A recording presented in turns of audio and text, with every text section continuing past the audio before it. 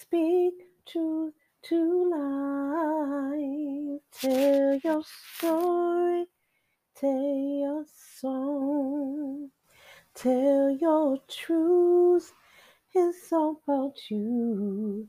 Speak truth to life with your host, Pam Osby, here on every platform that you're listening to me on, whether it's Spotify or Anchor FM. I do thank you for listening. Just a quick bonus episode for this week to discuss the fact that Royal Caribbean has changed its policies to allow cruisers to cruise. If you are vaccinated, you do not have to take a pre-cruise test. So, with that being said, one, I am not a doctor, I'm not a healthcare provider. You still would need to talk to your medical provider to see what best worked for you in a situation.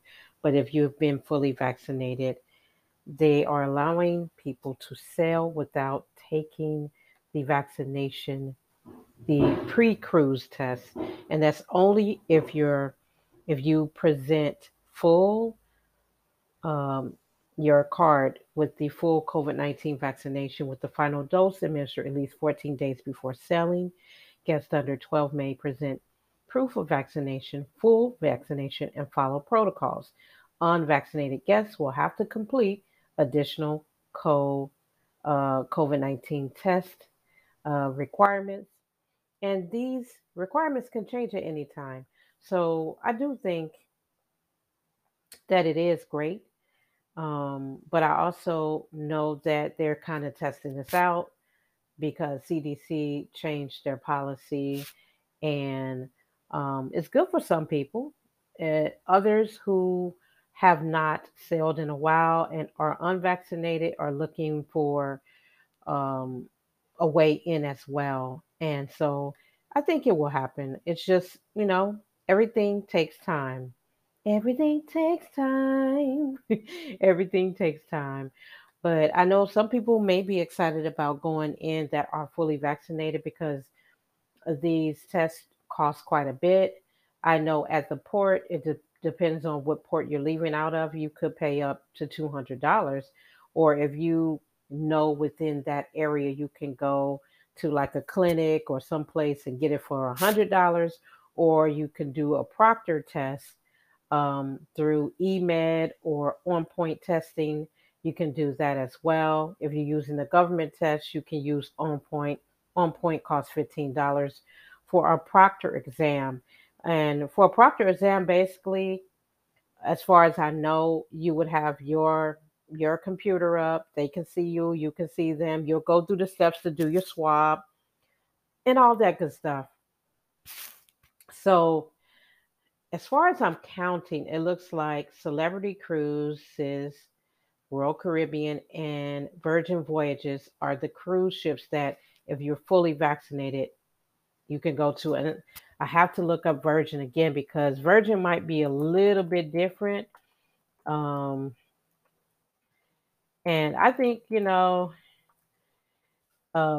will, I mean, this is a way for people to go back to normal, but Virgin Voyages dropped their testing last week on July 21st is when they announced it, and they eliminated pre cruise testing, and they're letting 10% people that are unvaccinated sail. So most of their boat would be vaccinated, meaning 90% will be vaccinated, 10% will be unvaccinated.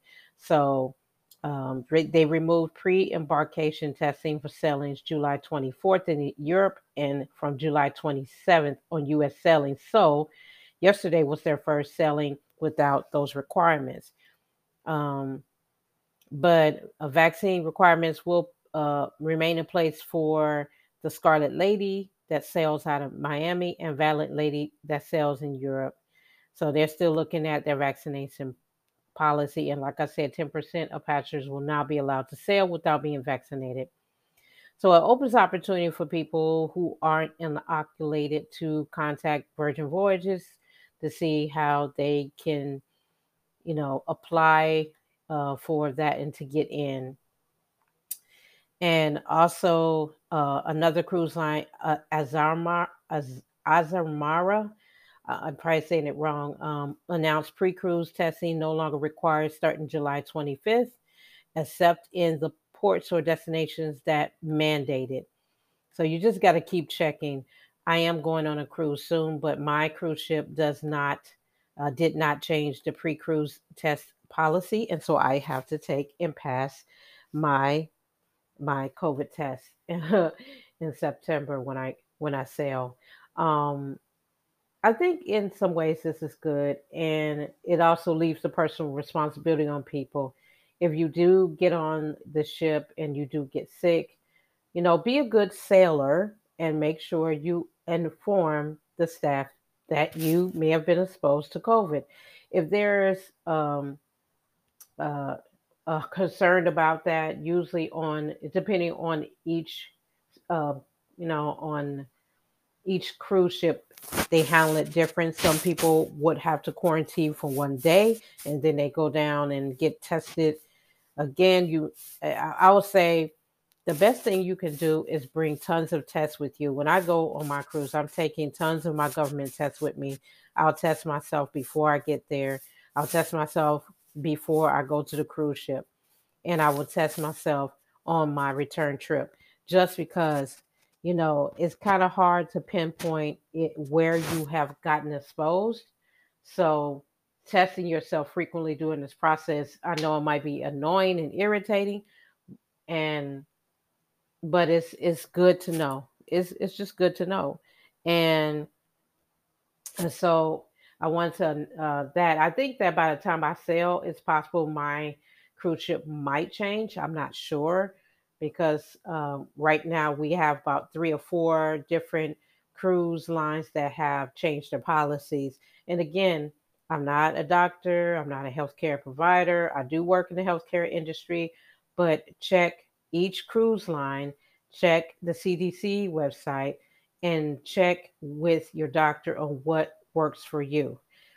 So I know some people are ready to go. And by the way, while you're waiting on, going back on a cruise line and you want to take advantage of the low price of shares of cruise lines. Right now, Carnival Cruise is like $8.85, 8.85 for their shares. That's low, like low, y'all. So, I'm not a financial guru, but if you could buy a fractional share or you want to just buy the full stock, I believe on Carnival, if you have 100 of their shares or 100 of the stock, you will be able to use the onboard credit. And actually, if you have a combination from what I heard of Royal Caribbean, Norwegian, and Carnival, um, you could have up to 250 onboard credit. Of course, like with anything, you have to prove that you have the stock, and you also have to make sure to apply to use it for your future selling. So, say, like, I think it's like 3 to 4 weeks, you have to request them to look into your case and apply for the onboard credit. I have not done an onboard credit yet because I do not have all those shares yet, but I do think it's a good option. But like I said, while it's low for some of these cruise industries, the cruise industry will bounce back. I do believe that.